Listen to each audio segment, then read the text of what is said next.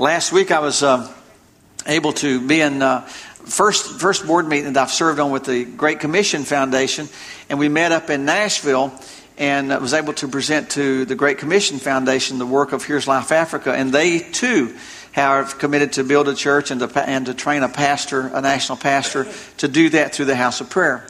So that's quite an honor in Edwin's name. As I was getting ready to go to Nashville for the trip, and it was a quick trip, up on Thursday, board meeting most of Thursday night, and back home Friday. Jackie put together she had all my stuff, all the folder that I needed to take, all the information. And the last thing she does is she prints me out directions. And there's a sheet of directions inside the folder, and on the outside she has stapled a sheet of directions highlighted even down to the exit numbers, I'm supposed to take, which I love that. And so I got on the road very confidently. I was going to be able to make that trip, and got above between Chattanooga and Knoxville. And those of you that travel 24 a lot, Mont Eagle. You cross Mont Eagle between Chattanooga and Knoxville. And was noticing, watching the road signs, and noticed particularly the truck drivers, a lot of truck traffic on that road. And the trucks really paid attention to the signs. They would say 6% grade next 2 miles, use a lower gear. And you watched, and these trucks paid attention to the traffic and to the signs. And by doing that, I watched them and I watched the signs and followed the directions. And by doing that, I was able to reach Nashville on time and for the meeting and everything. But I've not always been so observant of that. Reminds me of a story back in 1971. 1971, I was a college student, and the college class I was in was going to Atlanta to where they do educational television, Georgia Public Broadcasting. And so we go down together, and there's a reception area, and they've got some snacks, and they talk to us and say some different things. And then someone gives us directions to say, okay, now you're supposed to go to Studio B, and gives us instructions how to go there. So the group of college students I was with and the instructors, we leave. And I didn't pay any attention much at all to the instructions, as a matter of fact. And I didn't look at the signs because I was too busy talking to the people around me. Now, I know some of you will find that hard to believe. But I was talking. And I was talking as we walked, okay? And as we walked and as I talked, I walked my way right on in. And I didn't realize it until I heard not to the outer area, but to the business section of the women's bathroom. And let me just tell you, it didn't take me near as long to get out of there as it did to get in. So I got out, and then I looked for the signs, and I got to the other area. And I wish if I had my car in Atlanta, I would have come home. There's no doubt about it. And so I get to the next where we're going first, and I try to find a place as far back out of sight.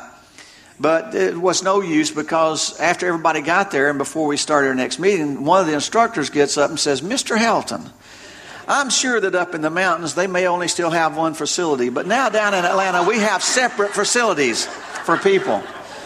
Well, my wife Barbie enjoyed telling that story tremendously from 1971, but then something happened in 1977, and God is so good. And it was a different story. In 1977, Barbie and I are going from Blairsville to California. We moved to inner city ministry in San Francisco. We're pulling a Chevelle station wagon. Paige is 6 months old, and we've loaded up a U-Haul trailer. As far as we know, we're going to California for good. So we've loaded it up. We got this U-Haul packed full. And as we closed the doors, we realized that my great grandmother's rocking chair had not been put in the U-Haul. And that was kind of special. It's still special. We still have it. And so as a result, the only place we could find to put that was on top of the Chevelle station wagon. Secured very well. So here we go down the road headed toward California with a U-Haul behind a Chevelle station wagon, the rocking chair on top rocking. But not only that, it was our Paige was again just a baby, and that was our first baby. And Barbie and I felt very comfortable with dogs and animals and stuff like that, but we'd never raised a baby before. Now she was more confident absolutely than I was, but our thought was, babies, at that time, you didn't have these Pampers and Huggies and all this. You had diapers. It was just on the scene, these throwaway stuff. And Barbie said, my baby's bottom is not going to have one of those, that stuff on them. We had cotton cloth diapers. And so the first day out, we stopped and we bought what was that? It's a hot plate. Yeah, just one hot plate. And those of you that know Barbie, you know that it's not enough for her just to wash the diapers. They had to be boiled.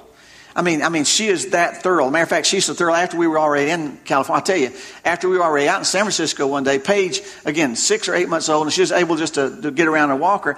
And one day she throws her pacifier in the toilet. And before Barbie can get to her, Paige reaches in and grabs it and sticks it back in her mouth. And Barbie calls me. I wasn't there. Barbie calls me and she's crying. I said, honey, what's wrong? She said, I think I've just killed our baby. I said, what did you do? Well, she said she throwed her passy in the commode. I said, she'll be all right. She said, no, you don't understand. I poured Listerine in her mouth. And I'm thinking she was going to tell me she poured Listerine on the pass. She's okay. No, she poured it in her mouth. So those of you that are wondering about Paige now may understand when she was 6 or 8 months old. But the first day out, we buy this hot plate. And so every night when we would stop, Barbie would wash the diapers that had got soiled that day, and she would boil them. And then she would hang them across the shower curtain or hang them over the air conditioner in the room. But those were good cloth diapers. They didn't dry out overnight. So the next morning we would start our trip off. We let the windows down and we put the diaper in and we raised up 4 windows on the station wagon. And so here we started out. The diapers were flapping in the wind and the chair on top of the Chevelle was rocking. And here we were going down the road to California. And we've laughed. It's a true story, folks. You can't make this up. And I'm sure that people passed us and looked at the Georgia sign and said the rednecks. You had to be rednecks. But we were driving across country, and it was before they didn't have car seats. And we grew up. I don't know how we ever survived. We didn't have car seats. And we had the station wagon full, and Barbie she'd put a mattress in right behind the driver's seat. So we would start out. Paige would be awake, and then when Paige got sleepy, I would drive. And when the baby got asleep, Barbie would turn around and she would put her on the mattress, and she would put pillows around her, so she would just snooze. Now, I don't know how I got away with this, but for some reason, it just became when Paige went to sleep, then that was Barbie's turn to drive, and I slept. Now, I don't know where Barbie slept in that, and she was a nursing mother. I have no idea, but that was our arrangement. So we go across country on I-40. Here we go. Well, another story, I'm not going to go there, but we were coming into Southern California this particular day, about the 4th day out. And it was my turn to sleep and Barbie's turn to drive. And I said, now, honey, before we get into Bakersfield, we're on I-40. Just stay on I-40. Don't get off I-40. But before you get to Bakersfield, watch the signs. And before you get to Bakersfield, pull over, and I'll get us on the right interstate going north to San Francisco. Okay. Well, so I'm sleeping, and I'm awake, and Barbie's shaking me. Honey, wake up. And as I wake up, I'll notice I'm expecting we're pulled off on the side of the interstate somewhere. And when I wake up, we're stopped, and it's almost dark. And right in front of the Chevelle is a gate.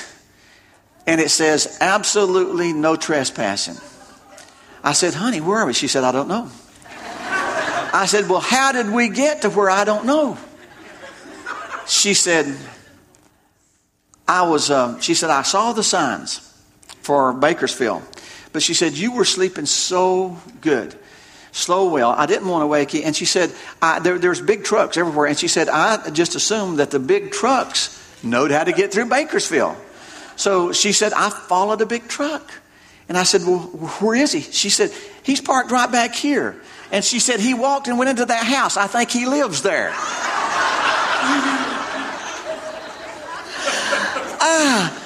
Following people, even people that you think should know where they're going, can get you in a lot of trouble.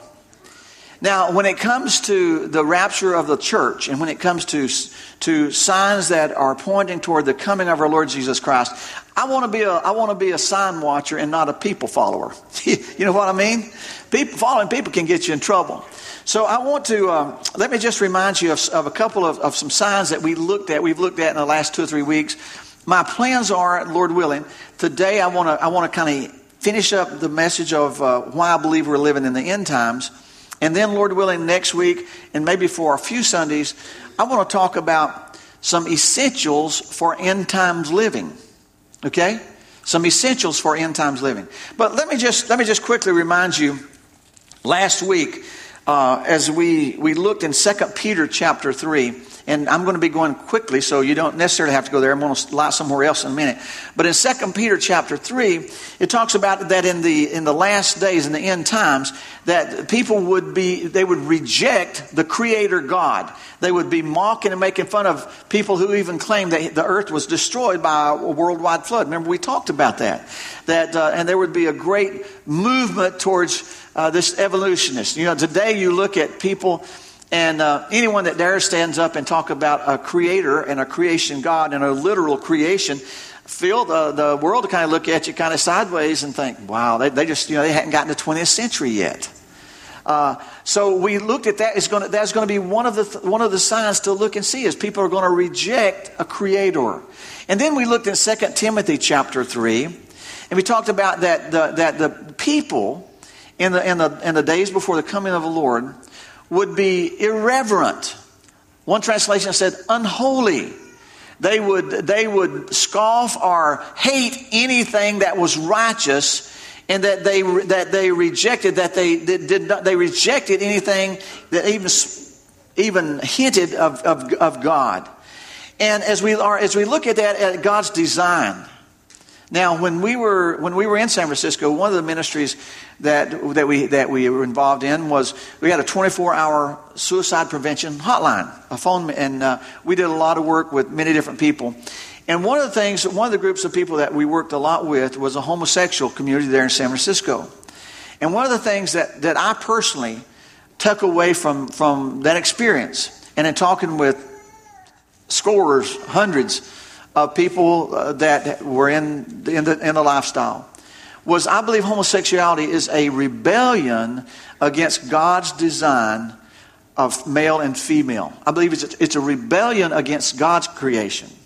And 2 Peter 3 talks about that in the last days that we're going to be seeing more of that kind of rebellion. I was saying back in the 70s that it was never about acceptance of people, but there was an agenda, because God's Word shares this with us. And so today we see not only a rebellion, but we see an attack upon God's design for marriage and for the family. And we see where our country is today, with the Supreme Court debating the very issue of whether states are going to have to honor that. And it's not just the United States, but if we're alert and if we're awake, and if we're anticipating what God's Word is saying, we see that this is happening worldwide. That around the world, there is this rebellion at God's design. And Scripture tells us that's one of the signs, I believe, that we can look for and see as we approach the Lord's return.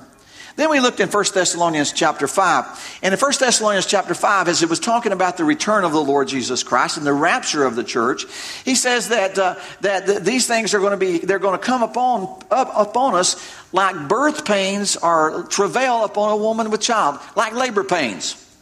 And we talked about that. We talked about the Braxton Hicks, the false labor. But then we also talked about that the real deal, and how that one of the things that we began to look for in labor pains was the frequency. How far apart are these? And how intense are the pains? We looked at frequency and intensity.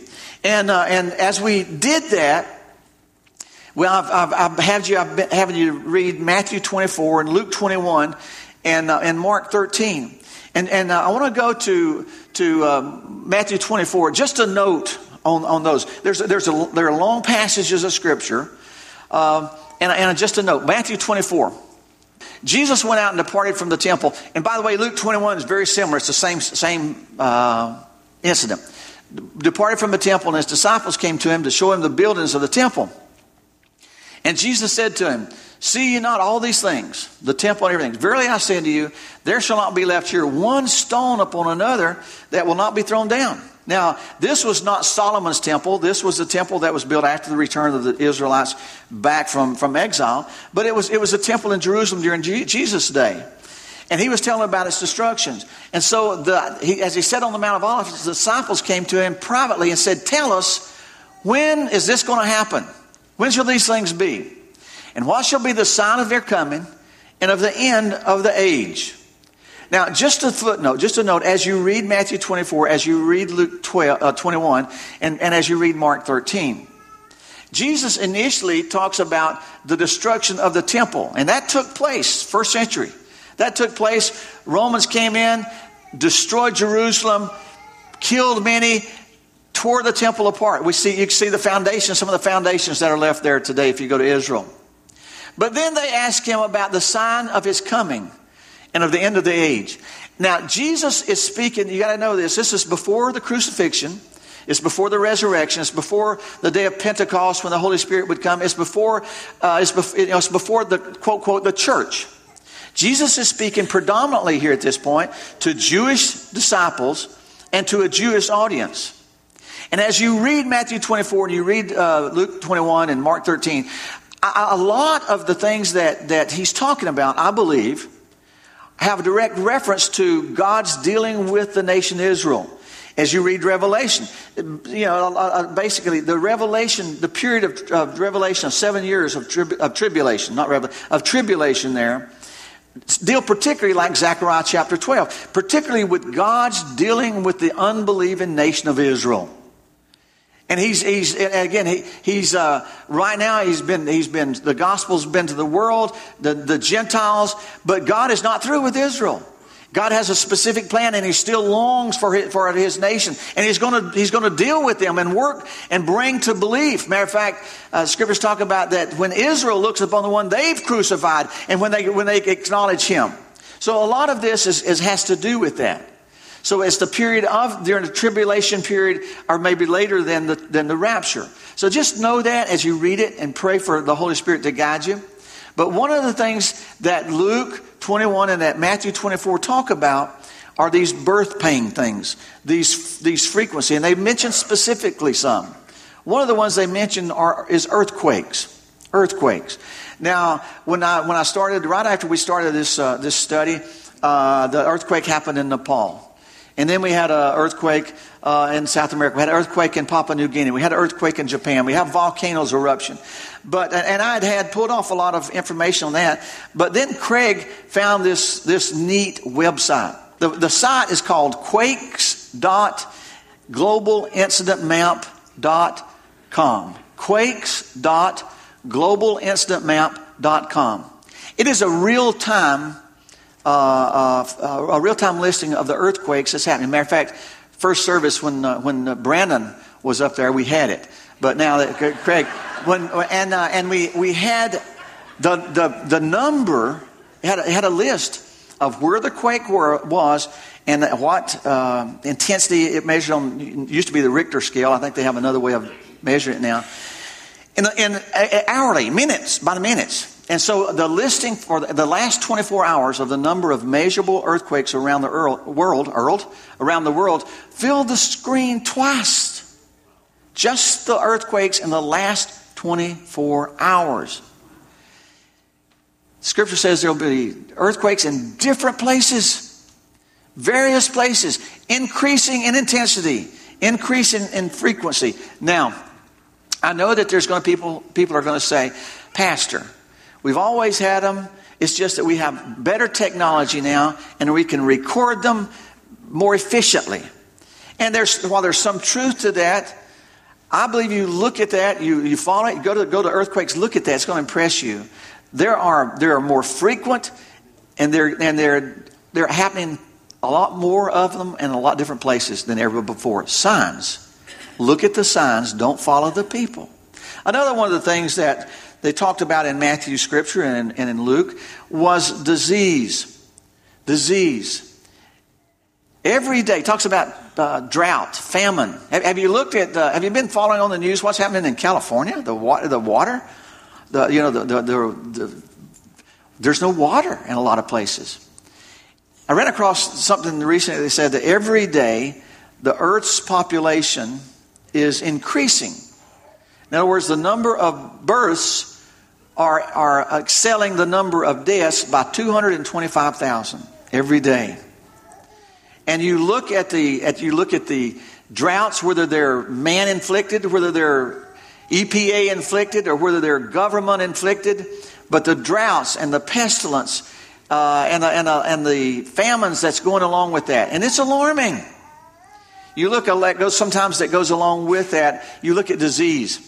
I just read recently that the number of infectious diseases known now that have no medical cure for, the number of infectious diseases with no medical cure is over 20. And you look at that and you think about Africa, and let me just remind you, how many here was alive in 1981? Okay, some of you young ones, but how many was alive in 1981? Some of you don't have any idea. Well, I mean, you all right. Now, 1981 was the first reported case of AIDS. As of 2014, the number of reported deaths due to AIDS, not age, but AIDS, 39 million. 39 million. And as of December 2014, there were 30 to 40 million known cases of people who were living with AIDS then. I mean, you talk to some of the people who travel in other countries, and the devastation, we may not have firsthand awareness of it, but it's there. And the Scripture warns us, Scripture tells us, when we see these things coming to pass, that we need to notice the signs. Look at the signs. Don't watch the people. They'll get you in trouble. Watch the signs that Scripture's laid out for us. Scripture talks about wars and rumors of wars. Now, I read this, but I have not vetted this information I'm going to share with you. And I hate that. I hate it when if I ever read something, even if it's from a reliable source, I like to check it out for myself. Could not verify this, but I'm going to give it to you with that footnote. Disclaimer. Thank you, Anise. I read this week that since World War II, and I'm quoting now, since World War II, the world has not known one single day without some nation at war with another somewhere on earth. Wow. And I mean, you come to think, just think about it a little bit. I mean, our language changes as we're looking at the signs of the Lord. We're ISIS. 10 years ago, who would have known what? There was no ISIS. I mean, it was there, but how many 20 years ago would have known what? Jihad. Boko Haram. Is that what it is? Yeah. And all the terrorist organizations around the world. And countries. You know, it's not just Iraq and it's not just Iran. It's not just the Shia and the Sunni. It's Yemen, it's Sudan, it's Africa, it's the United States. All these things. And Scripture says when you see these things happening, these are some of the signs. Be alert, be awake, be anticipating His return. Now I want to share some Scripture with you, just some Scripture, and kind of leave it at that this morning. Two portions of Scripture. 1 Corinthians chapter 15. 1 Corinthians chapter 15. Picking up with verse 51. And Paul is writing to the Christians there in Corinth. And Paul is saying, behold, I show you a mystery. Now, a mystery, the word mystery here, is something that had not been known, but now God has made it revealed. It's something that had been, it was secret, but now God has made it known. And Paul says, I want to share this mystery with you. We shall not all sleep.